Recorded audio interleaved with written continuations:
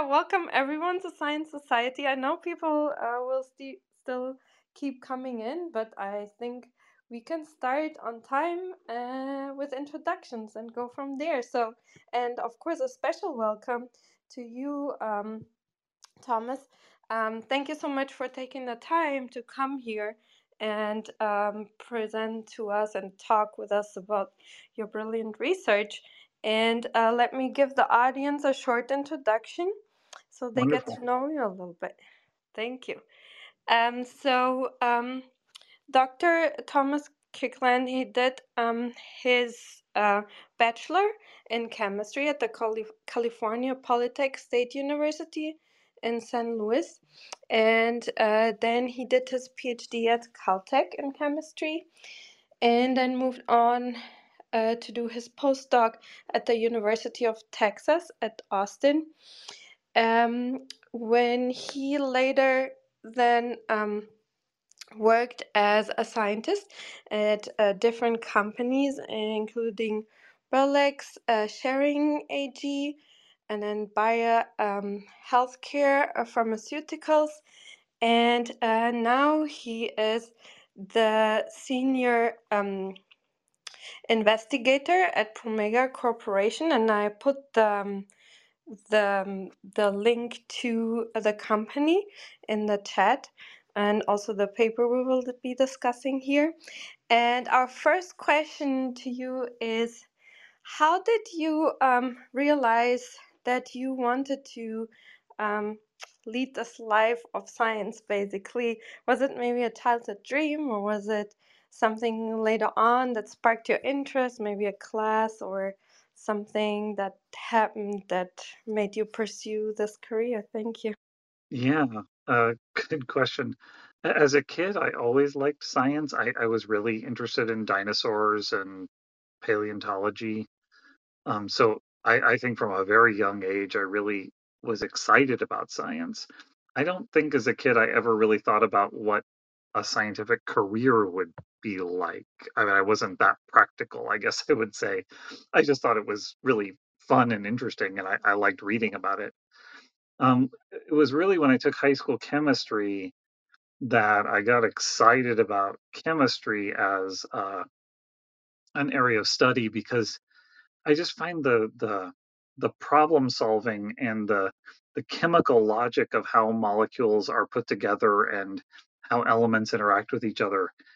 I've just my whole life since then found it really fascinating, and still there's new stuff to learn about that every day, and there's people doing really exciting cutting edge stuff that nobody ever thought of doing before. So I like it because it keeps my interest, and it keeps me engaged because it's not a it's not a set field. It's not, that everything's been discovered and you're just doing the same thing over and over again. There's always something new, something exciting happening. Yeah, I agree. And thank you for sharing that story that as a kid you like dinosaurs Hmm. and those books. My son's the same thing. It's really interesting. And just as a side note that we discussed in the beginning, what is interesting for kids to kind of go into this field, that you mentioned, that interest is really important, because that's something also I thought about when my daughter then turned that age. Hmm. Those books were really not designed for girls, and I thought, Yeah. oh my God, she's not learning anything with the books that are designed for girls. So, yeah, it's interesting that, yeah, I think the same way that those, initial experiences are maybe important to basically spark interest. So, and and then from there, from discovering that you like chemistry and that it's something with ongoing um, yeah, interest and development of the field. How did you then come to work in this specific project that is, neuroscience related and Hmm. neuroimaging, which is really a wonderful, exciting field? How did you end up here? Yeah. I don't want to go on too long because it's been a bit of a winding journey, but I'll do my best to summarize it. So when I left school and went into industry, I went into the pharmaceutical industry and was a medicinal chemist. And I really enjoyed that. I think medicinal chemistry is a very exciting career trying to do drug discovery. But it's a very slow process to try to discover a drug, and so many things are completely out of your control. And when Burlex was purchased by Bayer and our site was closed, and I had to find a new position, I didn't know very much about the life science tool industry, which is where Promega is. But I saw that they had an opening for a chemist, and I interviewed there and talked to them about what they did. And the life science tool industry, it's very similar to medicinal chemistry in the way you think. But what you're doing is you're developing tools for biologists to use to answer questions. But they don't have to be drugs. They don't have to go through the FDA and all of the clinical trials and things that can take a decade or more and fail for reasons that are so beyond your control. You have much more ability to get quick turnaround and to get something out in the market and out that's helping people. And one of the key areas that Promega works in is this area of bioluminescence, which I'll talk a little bit more about when I run through my slides. But bioluminescence turns out to be just a very adaptable and uh, useful way of making things that you're interested in seeing happening in a biological system light up. And you can detect that with a camera. And so, basically, like I was saying about chemistry in general, there's just been no end so far to the clever ways we can think of to tie biology that's interesting to making a bioluminescent enzyme light up when something that you're interested in happens. And this research just follows right along that category of, we're really trying to find a way to study disease in mouse models and have a bioluminescent system that lets us visually see what's happening.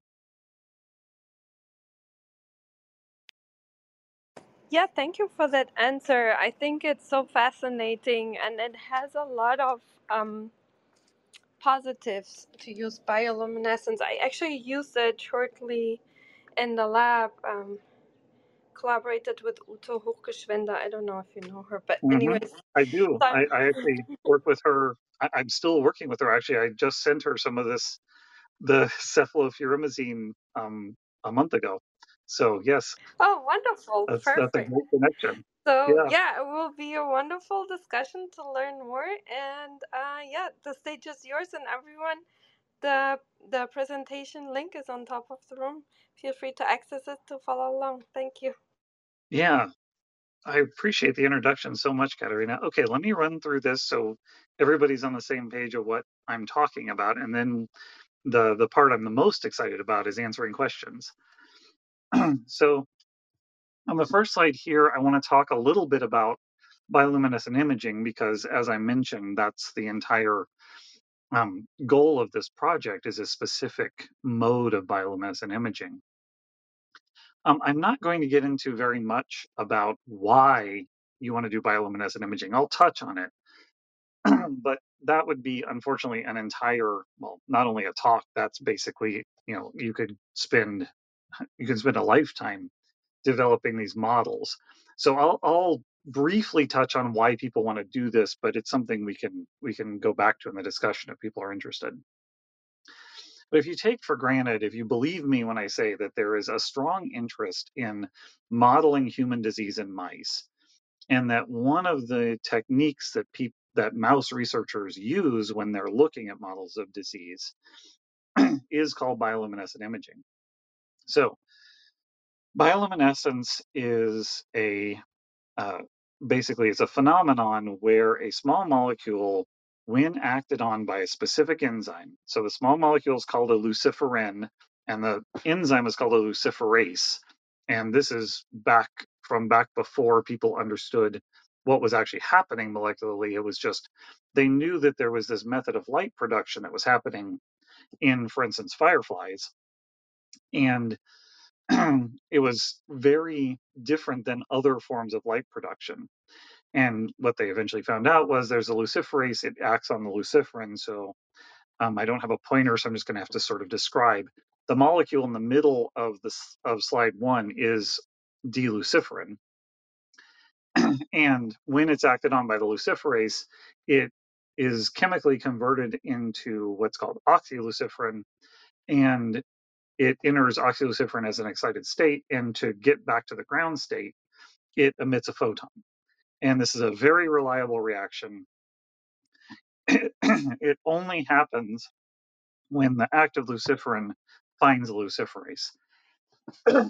And so there are a lot of tricks that you can play to make that happen only when you want it to. So, for instance, you can couple the growth of a tumor.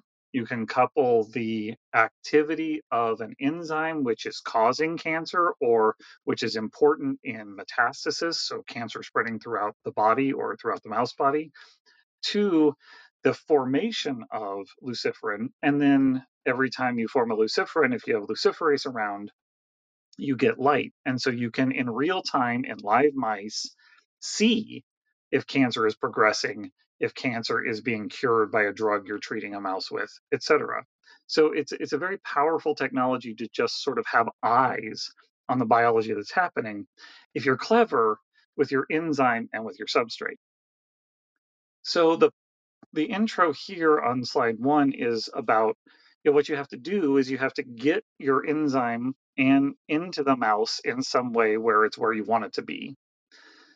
Then you have to find a substrate that can be gotten into the mouse in a way that gets to the enzyme when you want it to so that you get the light. And then the box that's on the right is you have to have some sort of imaging system to detect the light that comes out. So this is just a basic overview of sort of the building blocks you need to have bioluminescence happening in a mouse that lets you know something about what's happening in that mouse that's modeling human disease. So if we go to slide 2, I now want to introduce the luciferase that I'm going to be talking about and the luciferin that I'm going to be talking about for the rest of the talk, or analogs thereof. So I mentioned firefly luciferase at the beginning. That's the longest studied, best known luciferase, and it's still used quite a bit in bioluminescent imaging. But there's a whole class of enzymes that are orthogonal, meaning they don't have the same substrate or the same mechanism as firefly luciferase. And these are broadly classified as marine luciferases.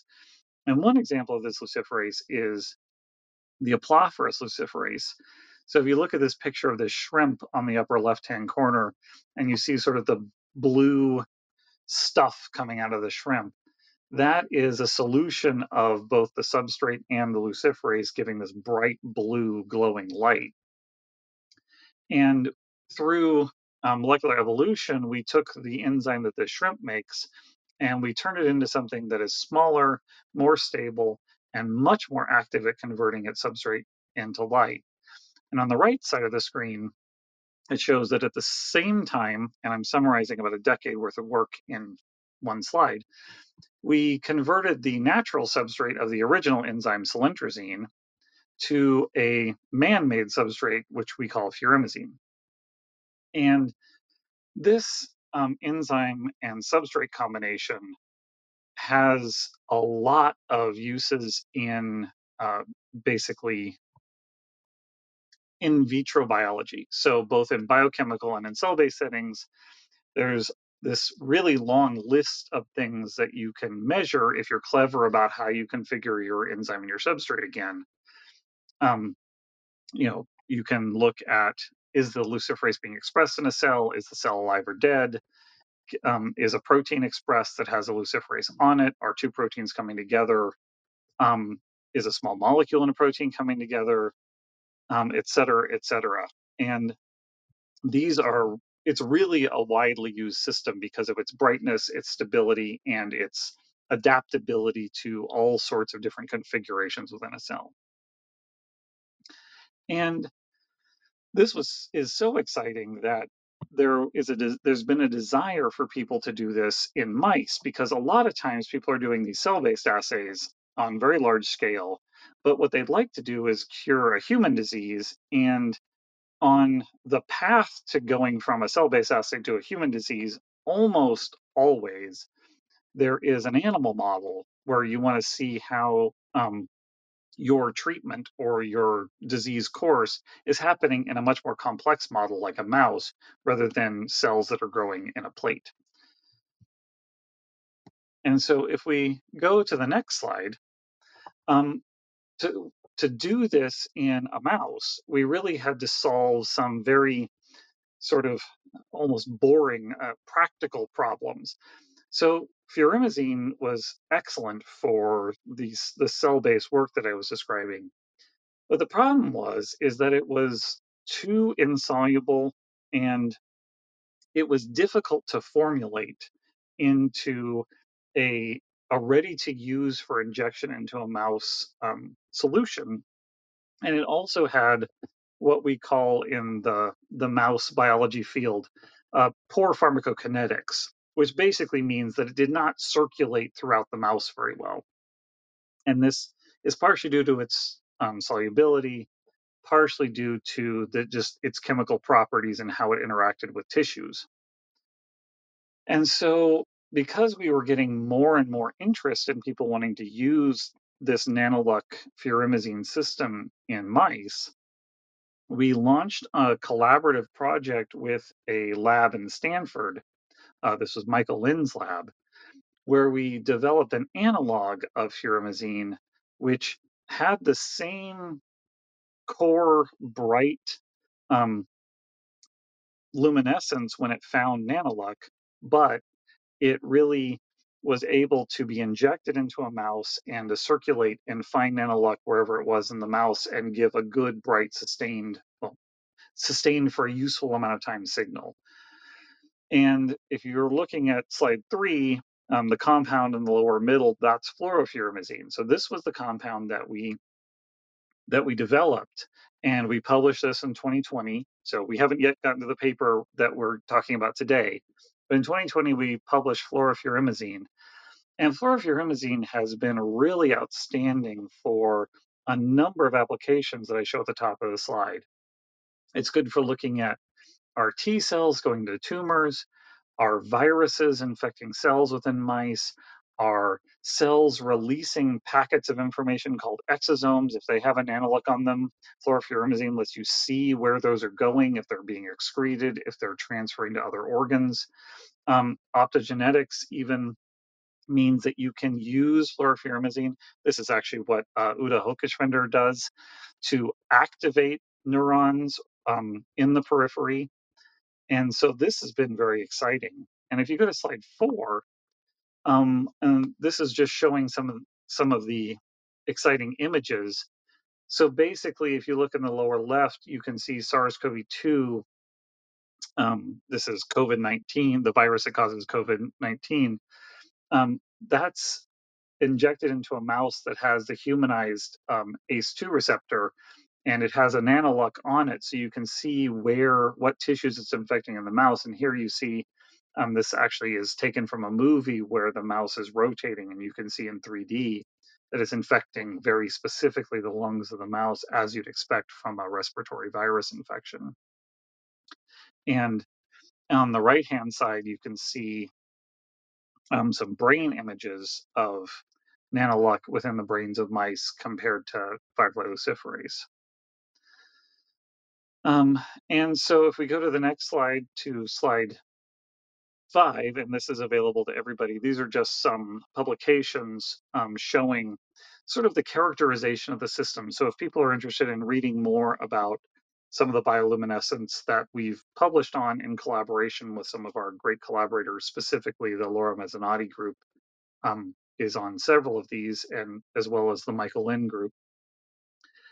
This is just some additional reading information that you can look at for applications of this bioluminescence. But this has basically just been a long-winded intro to get to the paper that we are talking about today. That's the link of which I believe is in the chat. And this slide on slide 6 explains why we wanted to develop a new substrate. So we're very excited about fluorofuramazine. But the issue is we were also working with a number of neuroscientists. And neuroscientists were excited about fluorofuramazine because it was more soluble and got distributed throughout the mouse better relative to furamazine, the original substrate. But what we were finding was, and if you look at the images closely on slide 6, that these are all images of a mouse brain. The words on the very left, VGAT driver and CAMK2A driver, those are basically two proteins that were picked through a fair bit of effort as proteins that basically don't express throughout the rest of the mouse body very much, but express throughout the mouse brain. Because what we were looking for, and this was driven by the Stanford lab, was a protein that would show us how substrates are getting into the brain. And what you can see if you look under the FFZ, the fluorofuramazine picture, is that even though the nanoluck was distributed throughout the brain, excuse me, the image was showing very uneven distribution of light coming out of the brain. And we were able to compare that to furamazine, which is to the left of fluorofuramazine. And there, even though it was dim because we were not getting as much furamazine into the brain because of its solubility and its poor pharmacokinetics, we were getting the distribution we expected.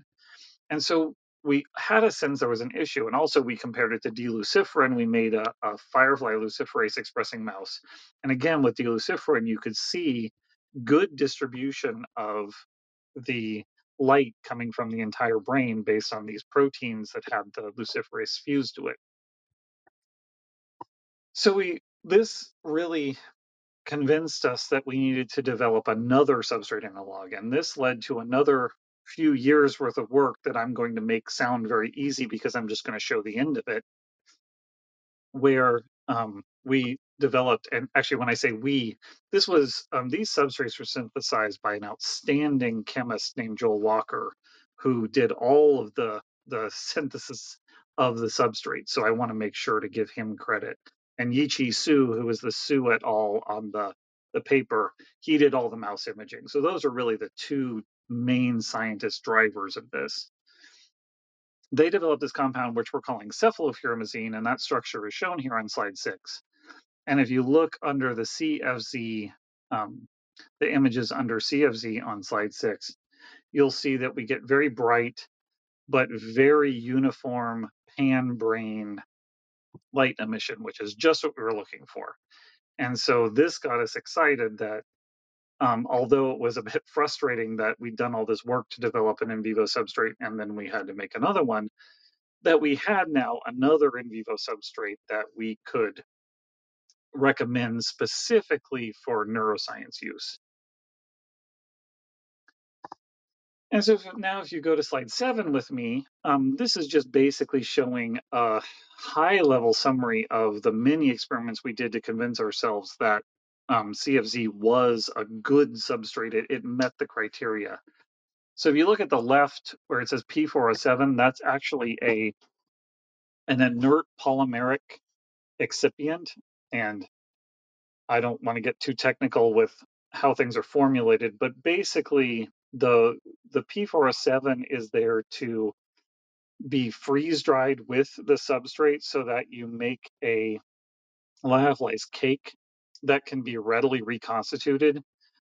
Because the CFZ and actually all of these substrates, if you just have a solid in a tube or in a vial, does not dissolve in aqueous media very well. You either have to dissolve it in organic solvents or you have to add a bunch of additives, and often the mice don't react well to many of those additives, organic solvents. So one of the key things, and this also is part of the challenges of working in a company rather than working in academia, because we really focus on things like this as well, is having a reproducible, manufacturable formulation that makes it easy for customers who eventually want to buy the substrate from us to just add whatever buffer they want to add, dissolve the substrate in as with as little effort as we can possibly manage, have it be stable, and just be directly injectable into the mouse.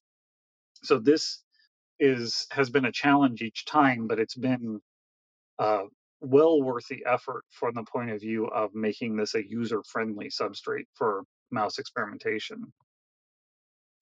So we did, this is a slight summary of quite a bit of work showing that we were able to find a region where we could add the right amount of P407, the right amount of substrate, and develop a lyophilized material that would stay in solution when buffer was added.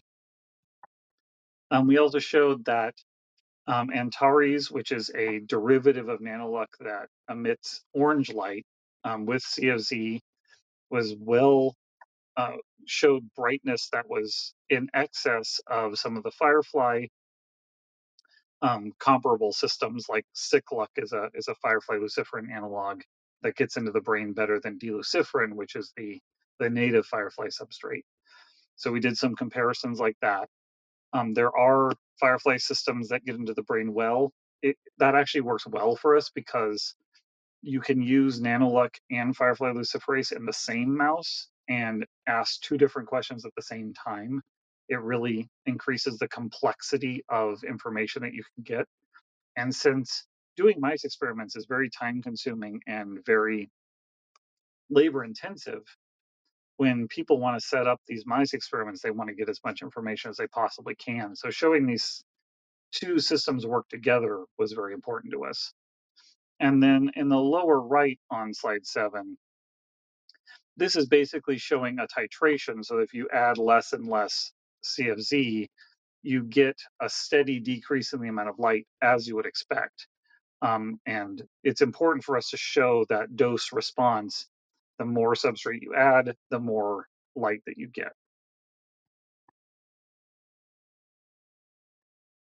And then if we go to slide 8, this is more the once we've done all this sort of basic work to show the substrate works well, then we can do some of the more exciting and thought-provoking experiments. So there's a lab at Brown University that has developed a camera that can be mounted onto the head of a mouse. And because for bioluminescence, um, a lot of people do fluorescent imaging in mice, which works very well. But one of the tricks with fluorescence is you have to put light in and then measure light coming back out. And I can get more into the mechanism of fluorescence if that's helpful, but just take my word for that at the moment. And the issue with that can be that just causes you to have more equipment. You need a laser, and you need a camera, and there needs to be spectral separation and filters, etc. The advantage of bioluminescence from that perspective is all you need to do is detect light that's coming out, because the light is generated from the chemical reaction between the luciferin and luciferase. You don't have to stimulate it in any other way. So you can have a quite simple camera as long as it's good at detecting low levels of light, because luminescence is not very bright compared to fluorescence. And so this head-mounted camera we could put on the shaved heads of mice, which is what's being shown in the lower left-hand corner there.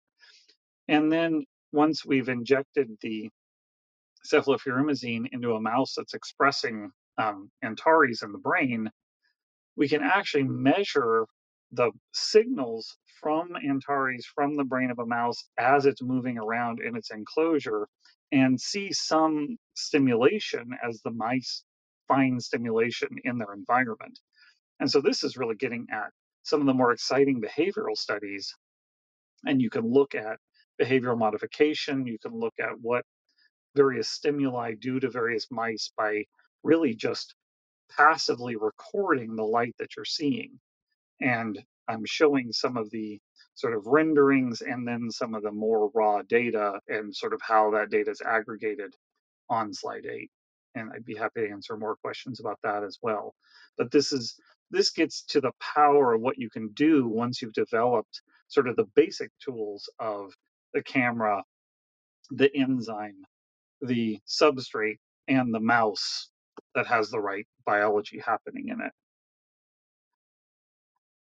On slide 9, I want to show a different type of experiment that hopefully is thought provoking about what can be done. So, this really shows the power of altering the nanolec enzyme in a way that lets you see things that you couldn't ordinarily see in a mouse. So, one of the advantages about nanolec that I haven't really touched on yet is it's quite amenable to being modified in ways that increase or decrease its activity dramatically. And so if you look on the left-hand side of slide 9, you can see this sort of cartoon of an enzyme in the middle on the left-hand side.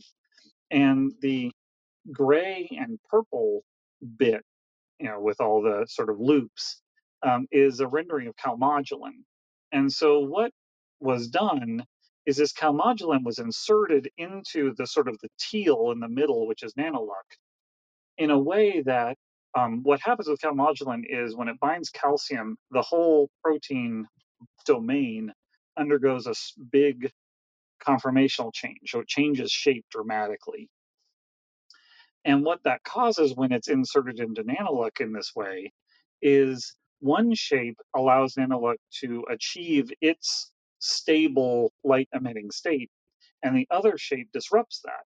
So you get an intensity difference whether the calmodulin is binding calcium or not. So what it lets you do on a pretty fast time scale, and this is shown in the middle, is couple the light that you're measuring coming out of a system to the concentration of calcium. And the reason that this is very interesting for neuroscientists is one of the most well-established ways of measuring neuronal activation is that when neurons are activated, they release a burst of calcium.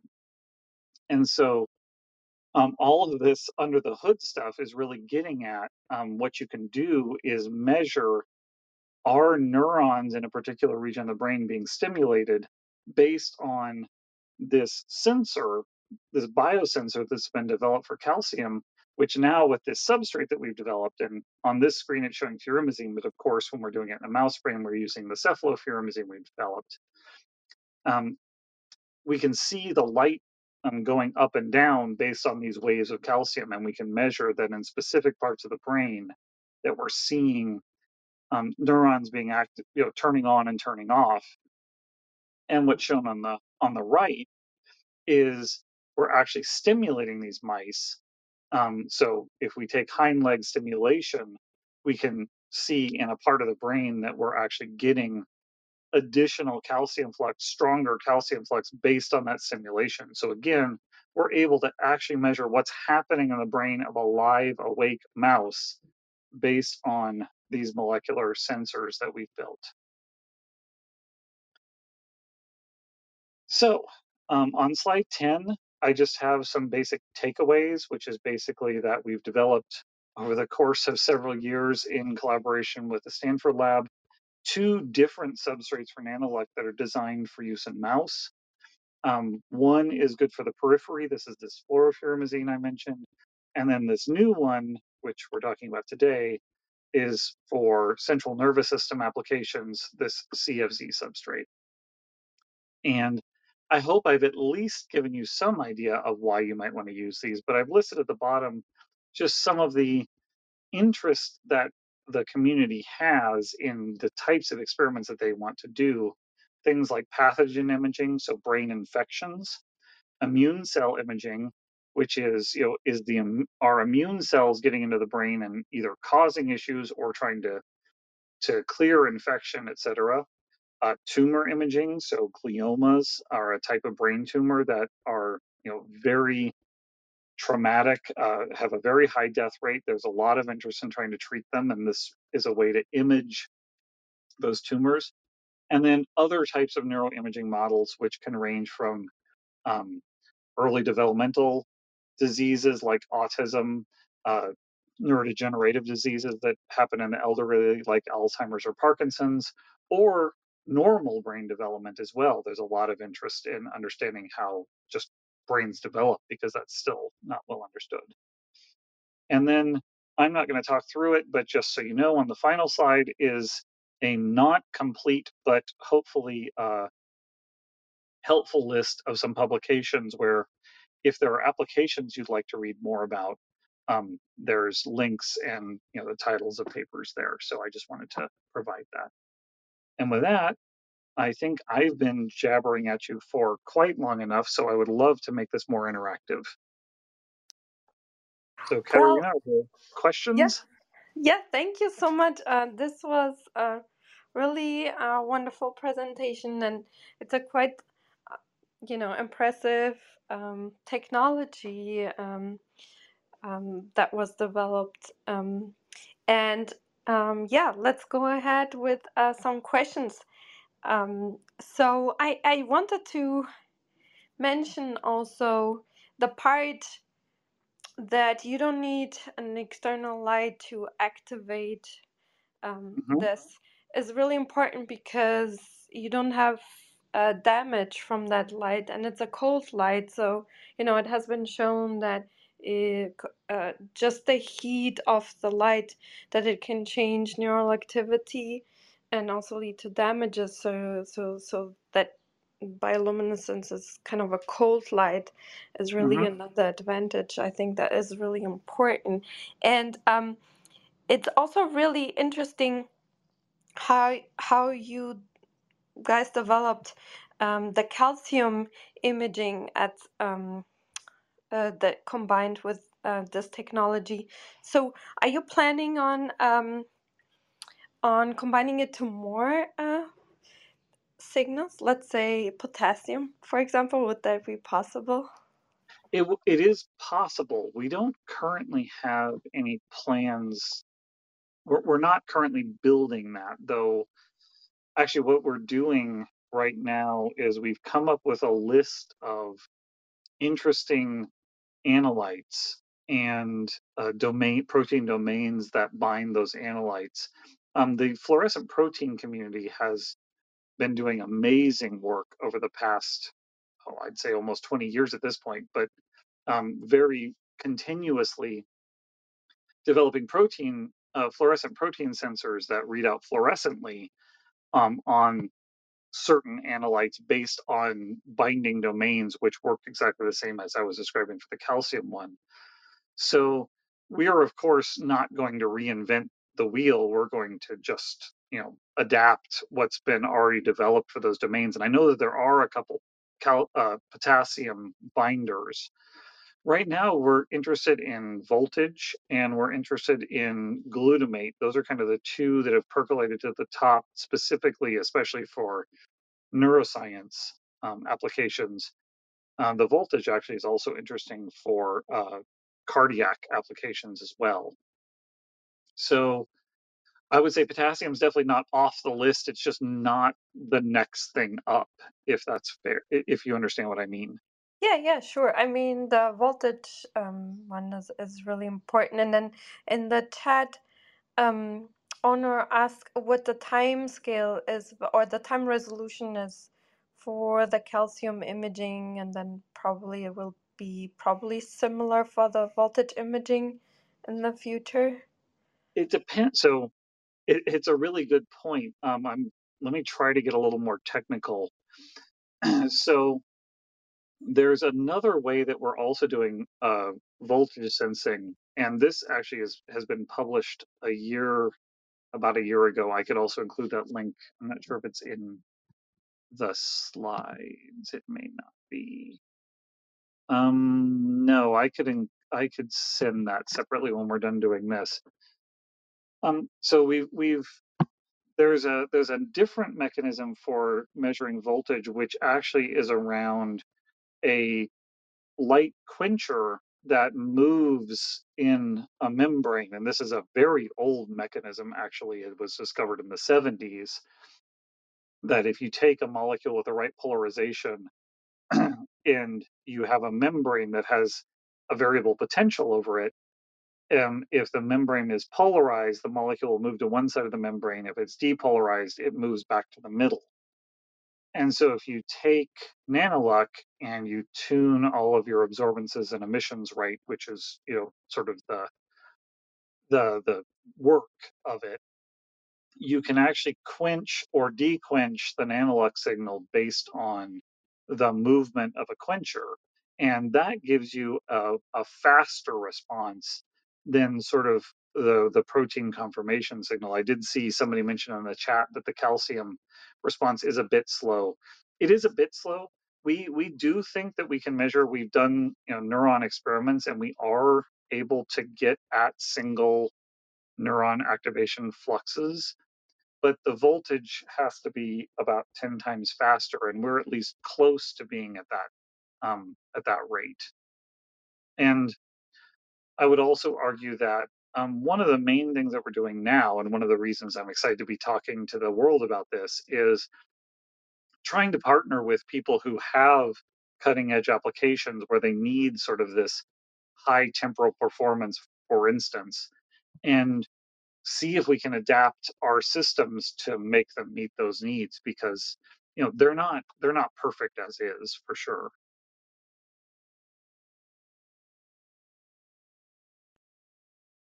Yeah, thank you so much. That's really exciting. That you can basically use those tricks to address, the time resolution.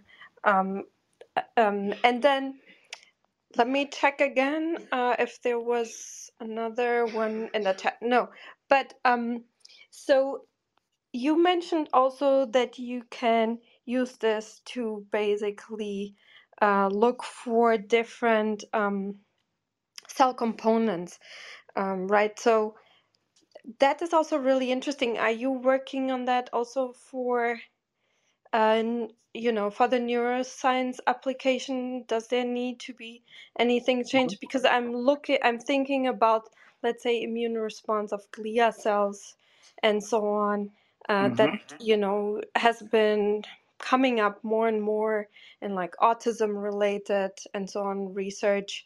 Is there is there plans on maybe collaborating with labs to working on that? I think that would be really exciting. Me too. And the answer is absolutely yes, if we can find those labs. I mean, one of the things that we're limited by is we can't do that sort of discovery biology work on our own. It has to be collaborative. So we're very excited about finding labs that are interested in doing, having these sorts of reporters measuring out on neural systems in real time, in live mice, and applying them to those sorts of challenges. Another area that we are becoming more invested in at Promega is also this field of organoid research. So, mice are very good biological models. They're well established, and they're not using mice as disease models is not going anywhere, because there's some things you only learn by investigating a complex organism and seeing how it responds. But we're getting into more for deconstructing some of those models. These neural organoids, and even single neurons or neural sheets, and there's a lot of different variations on a theme there. They're also very interesting. And one of the reasons that I'm very excited about the CFZ substrate is it lets you sort of translate your research from sort of immortalized cell lines, very simple cells, to some of these more complex cell models like neurons, to 3D models like brain organoids and assembloids, including ones that can have multiple cell types, like motor neurons mixed with glia, even mixed with immune cells. So you can get at some of those interactions that you were describing. And then also at the same time be looking at mouse models, where of course all that and much more complexity is happening. And you can hopefully, if you can have the same readout and the same underlying biology that you're looking at in all of those models, start to get a better holistic sense of what's happening in some of these complex diseases. But that's, of course, that's aspirational, right? We're not there yet, but that's the direction we're trying to go. Yeah, I agree. It's a really exciting new field that has been. I read an article that there has been like a composition organoid been developed with like different types of tissue types that could be connected, like built like a Lego machine. Hmm. Yep. Yeah, it's a really exciting field, and I agree there are a lot of things we can do in mouse models, but a few things like neurons have been shown in humans to be quite different. Right. Um, Hmm. so I agree that that is a really exciting new field, and I hope it develops. We still have the issue, though, to scale up the tissue height, right? And then still that we still have cells surviving in the middle Yes, good enough, and vascularization. But I think, vascularization is the yes. vascularization combined with scaffolding is a critical issue in organoid research right now. And actually, independently of this, is something that at Promega I mean, we're not alone, but we're trying to address directly because, yeah, reproducible organoids and organoids that can stay healthy as they grow to useful sizes, it's still a challenge in the field. There's a lot of creative ideas for how to solve those challenges, but nobody's come up with the answer yet. It's still tricky. Sorry, and I didn't mean to speak over you, but I Oh, so agree yeah. with you. Oh, yeah, yeah. Don't worry about that. I'm also Portuguese, so we speak over each other all the time. No, but um, yeah, I agree. There, we had the guest speaker here from a lab in Israel. I think it's the Weizmann Institute, Hmm. where they did a lot of progress in having embryos developing in an artificial womb for more and more extended time. Hmm. And we went through what type of um, ACSF, and then how much sugar to give and how to rotate. I don't Yep. know if any of that is useful for organoids, but yeah, it's really interesting fields that yeah, probably needs a lot of creativity. So, but I'm really looking forward to that because I think it will give us so much better insight into the human system.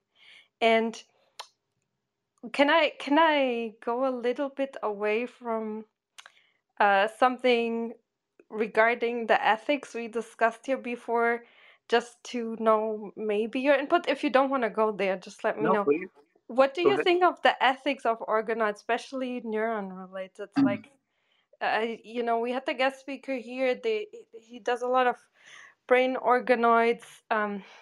He's sending them now with NASA to space, and Hmm. he recorded brain waves that were very similar to regular, brainwave patterns once he scaled up those organoids. What do you think about that? Yeah, I don't have I share some discomfort with it, and I don't really have, I would guess, a formulated position on it. I feel like most of the organoid work that has been done so far is still artificial enough that we haven't sort of gotten to the threshold where we're dealing with human intelligence or something that's like a human. But the issue is, of course, that we're trying to be on the path to get there. So we shouldn't wait until we get there to have these conversations, right? And one of the other things, bringing it back to animal models, there's another aspect which we haven't talked much about yet, but I'm sure you know about, which is things where people are trying to humanize mice and rats for a lot of disease models, and that includes putting in human immune systems, putting in human neurons, transplanting organ neural organoids made from human brain cells into mice and rats and seeing that they integrate and actually talk to the brain of the mouse and the rat. And also there's some sort of line where I don't know where you become a little human like in a rodent, or you're creating an entirely new organism that we don't quite know what emerging properties it's going to have, but it might have something like human intelligence as well.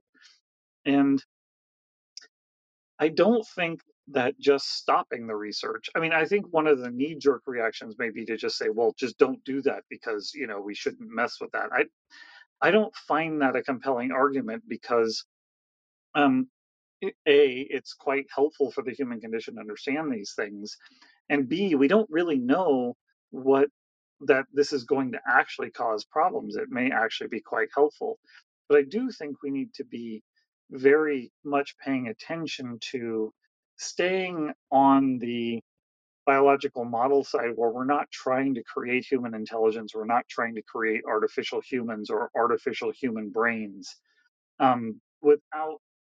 without having some of these, without coming up with ethical guidelines first. And I haven't seen it happen. I haven't seen ethical guidelines I'm comfortable with yet. So I think it's going to be a matter of both keep doing what we can in neural research, which is actually quite a lot. It's developing quite quickly, but being intentional about trying to come up with ethical guidelines for the research and staying away from things that are quite human as we do that. And I find that to be a pretty dissatisfying answer, but I really don't have a better one. I think we just need to keep talking. Yeah, I agree with that, and it was interesting that actually the lab asked for guidelines and didn't get, as you Hmm. already said, didn't get much. Should we toss out the experiment? Basically, should we Right. stop it? Should we not stop it? And the answers coming then from NIH and so on was quite. We didn't discuss it enough. I agree.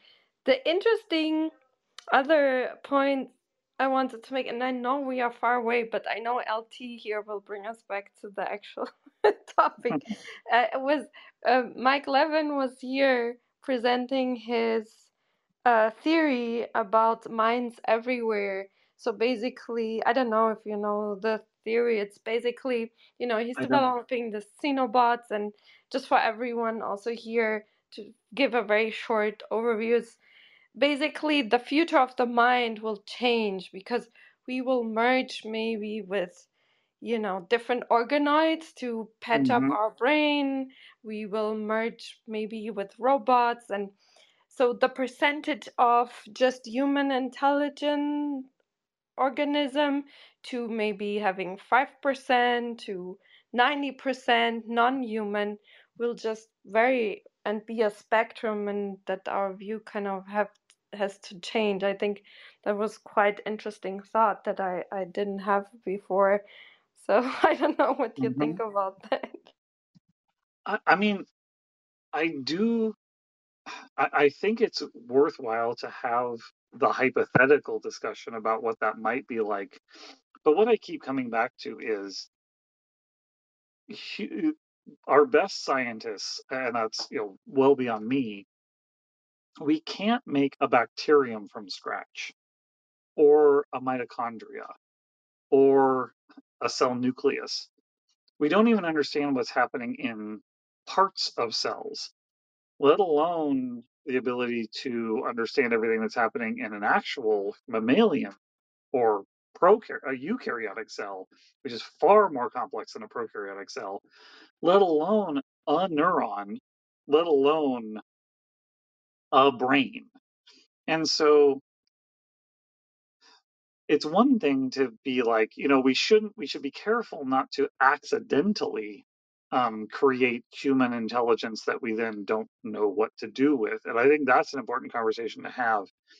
The idea that we're near to designing neural systems that we understand how they work and we can uh, predictably manipulate them, I mean, maybe I'm a pessimist, but I see all the gaps in our understanding and knowledge and go, it's good, it's nice to talk about these things, but we're so far away from understanding how they work that it's a little there's a little hubris in trying to go, yeah, we should talk about what it's going to be like when we've, invented brains that we can put in robots.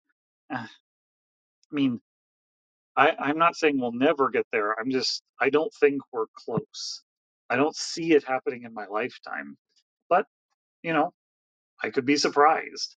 I just, I think some people, I do think that sometimes people don't stop and look at how far away we really are, what the gaps in our knowledge really are, and to do something like that on purpose. We could do it by accident, but I don't think we're close to doing it on purpose.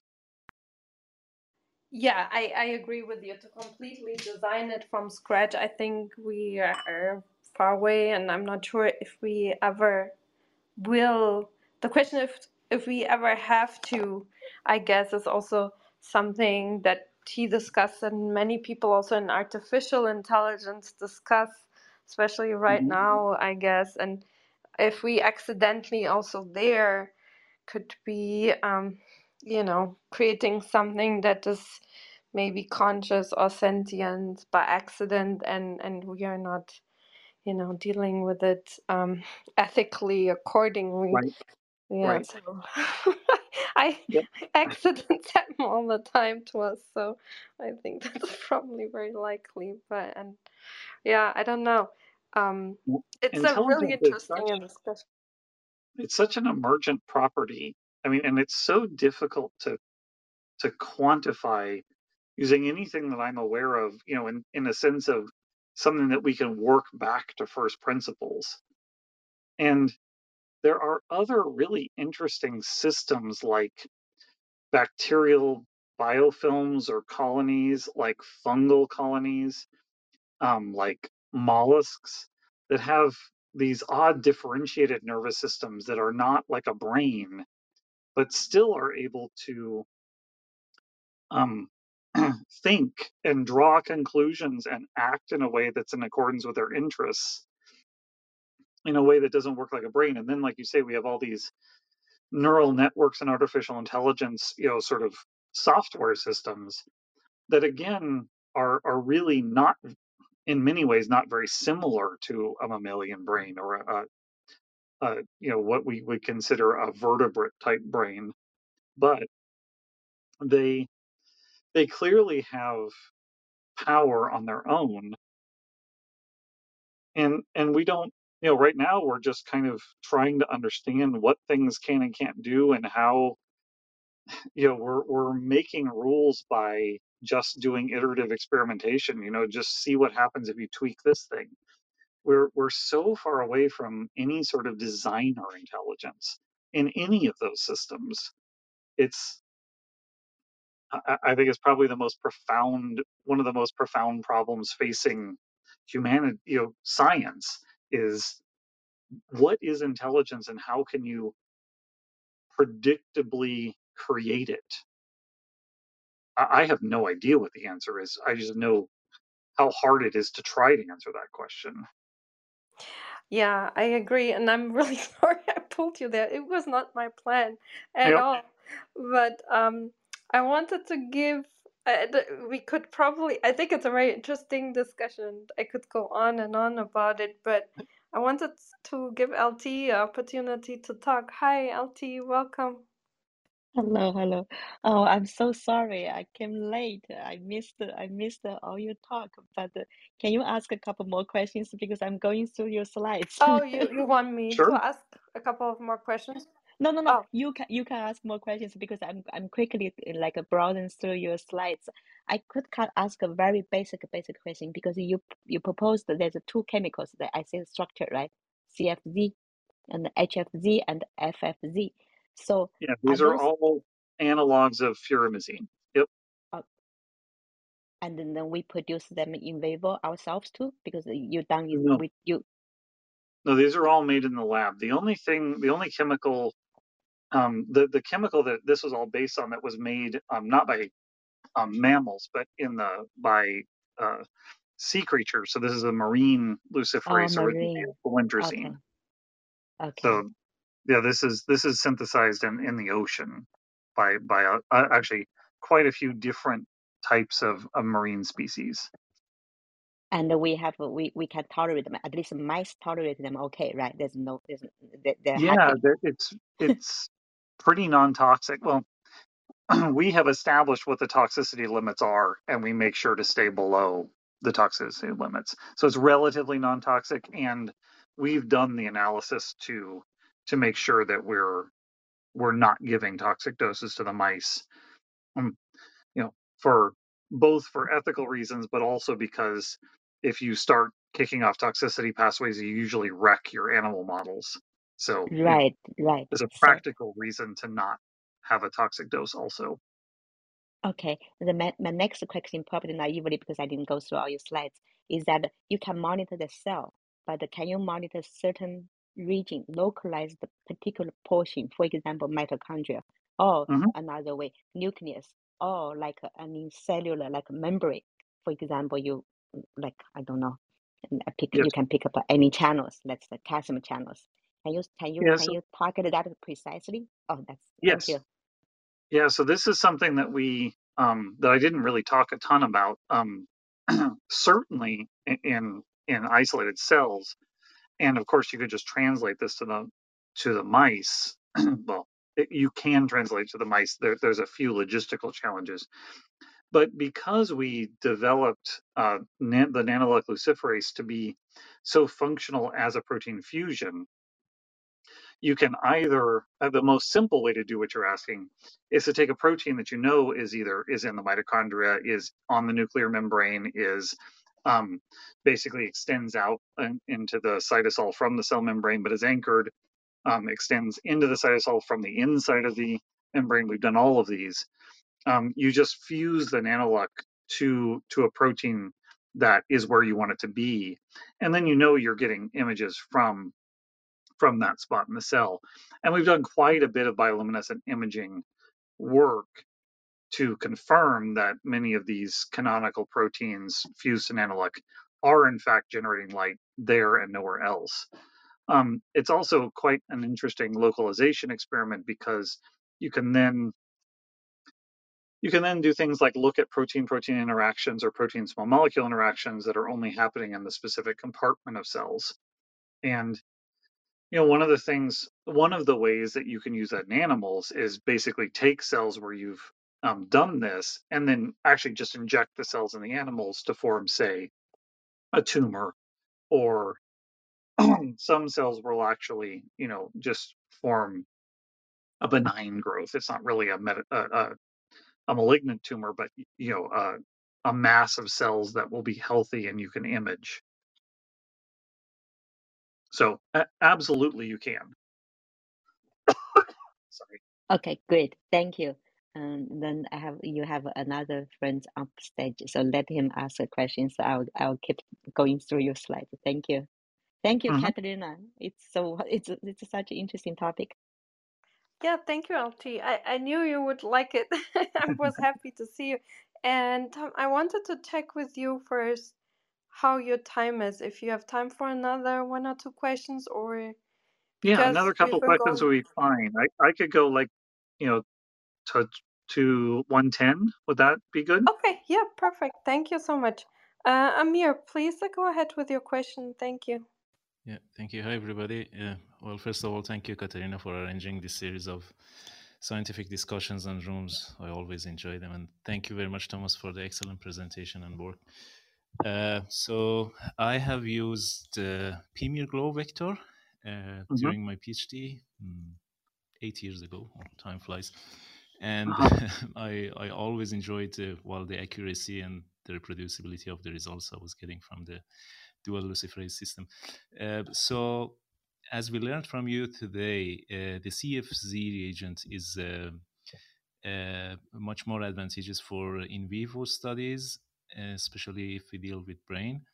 I was wondering if you're going to implement this also in the ex vivo or in vitro assay kits.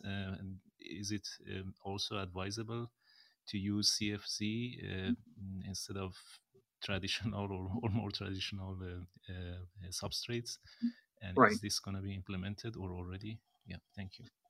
Yeah, no, it's a great question, and thanks for bringing it up because I didn't speak to it directly. So the answer is no, and the reason is because in these in vitro systems, the CFC actually doesn't give advantages over the existing furamazine systems.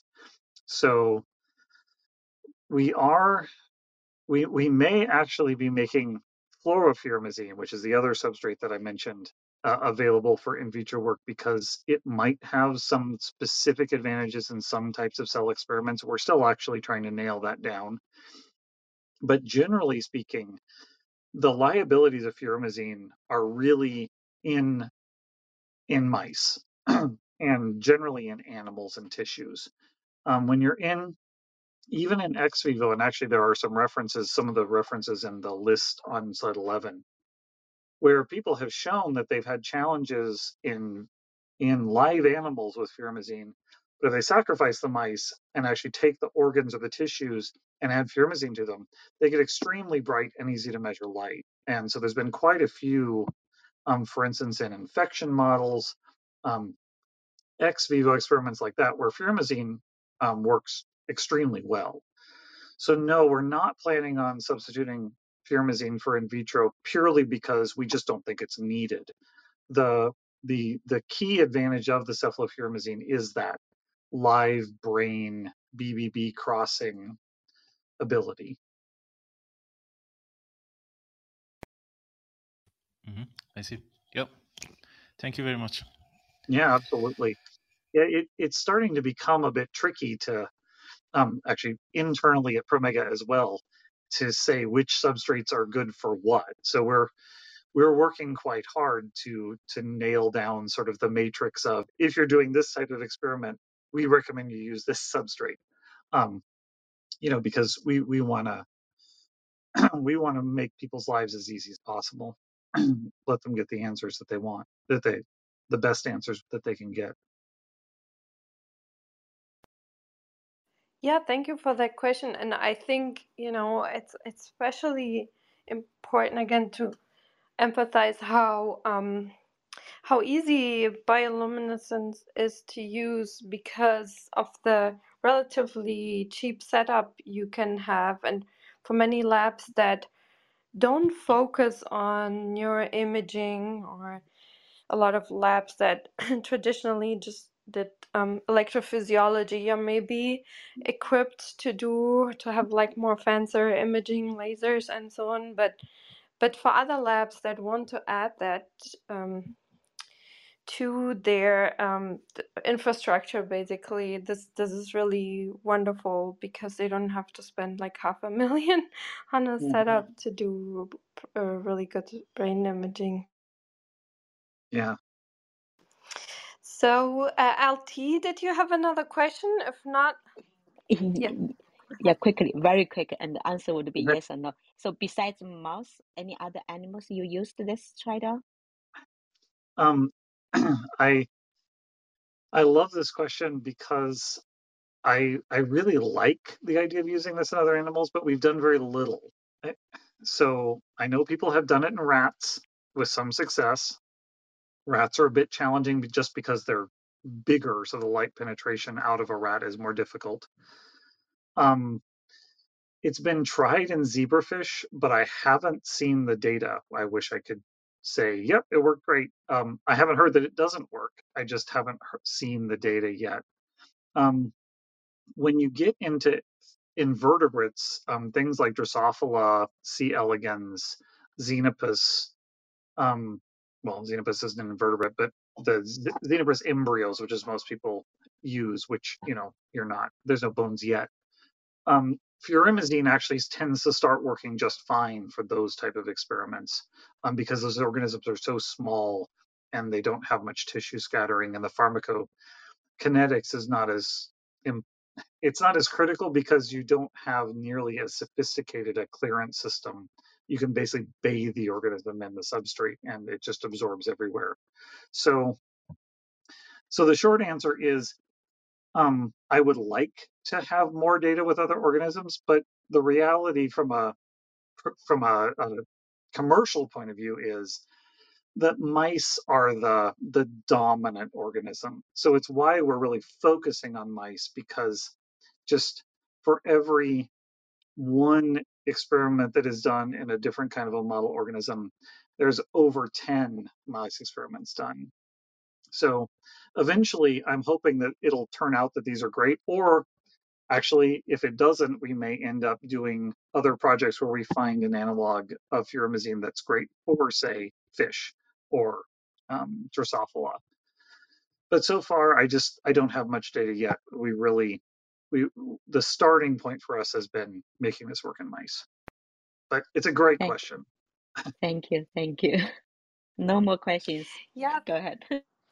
thank you so much for those questions. And the very last one, because you said, the mouse one is the most prevalent, but you're interested in the organoids one, and the company you're working for is a little bit working on it.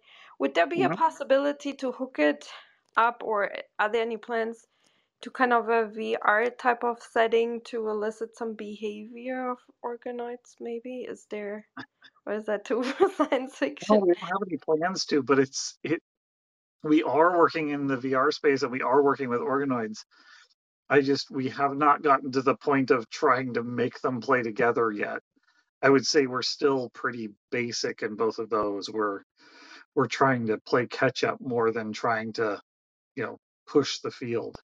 So I'd be interested in designing experiments like that, but no, we definitely have not gotten to that level of sophistication yet. Yeah, it's I interesting. We know, had the yeah, guest speaker that did the Pong, making mhm, those organoids play this game yep. Pong. Would be interesting to have, the bioluminescence imaging at the same time and see, different components lighting I up maybe. This is where I want to get to also, this concept of electrophysiology measuring and stimulating, so you can do things like read, how the organoid is responding to an actual environment or a virtual environment or a combination of both, the augmented reality, and look at what's happening at a biochemical level, at a protein level with bioluminescence all at the same time. And I think it's possible. I really think we can do it, but there's a lot of pieces you have to build and optimize so that they play nicely together to get to that point. And that's the grunt work we're doing now. Yeah, it's an exciting future. And so Mm-hmm. thank you so much for sharing this research. And we will be really curious to follow the research that is coming out of the company, because, we alluded to a lot of interesting new future works and whole fields, I guess. If you have the Yep. field of like interactive organoid imaging and probably bioluminescence um, eliciting how would you say that optogenetics doesn't work, but you know what I mean. Yeah. But I mean, people reporting on, what's happening, the function of different, molecules in neuronal systems of everywhere from a single neuron all the way up to, eventually a monkey or even a human possibly. yeah, it will be interesting, and it scales up the efficiency so much by using imaging techniques. So, yeah, and we wish you all the best, all the luck, and we will be really curious to follow it in the future. And yeah, thank you so much for taking the time for this very broad discussion, from very broad topics to very detailed ones. So, thank you, appreciate it. No, thanks for having me. I really appreciate the invitation, and this was a great experience. So thanks for walking me through it, getting me all set up on the system, and being such a great moderator. Really appreciate Oh, it. thank you. Yeah, that's wonderful. We always enjoy when the speaker, has fun, because then we don't feel like parasites, basically. Yeah. So thank you. Okay. Okay. So enjoy your weekend, and everyone, thank you for coming, for sending me questions. It's always more interesting when there's like a broad variety of questions. And if you would like Rafai here from our Science Society team, he will do a more educational room later at 4 p.m. EST to teach people how to set up, their own AI, how to set up their own AI chatbot. I strongly encourage them to do that because I think broader education, especially then distributing it to places around the world where higher education is really not available, especially for women, is something we are working on. And so we record this here interactively with a discussion in the end, but then we'll distribute it around the world. So thank you so much for participating, everyone. Happy weekend if I don't hear you later on. Thank you. I'll close the room in 3, 2, 1. Bye, everyone. Thank you. Bye. You.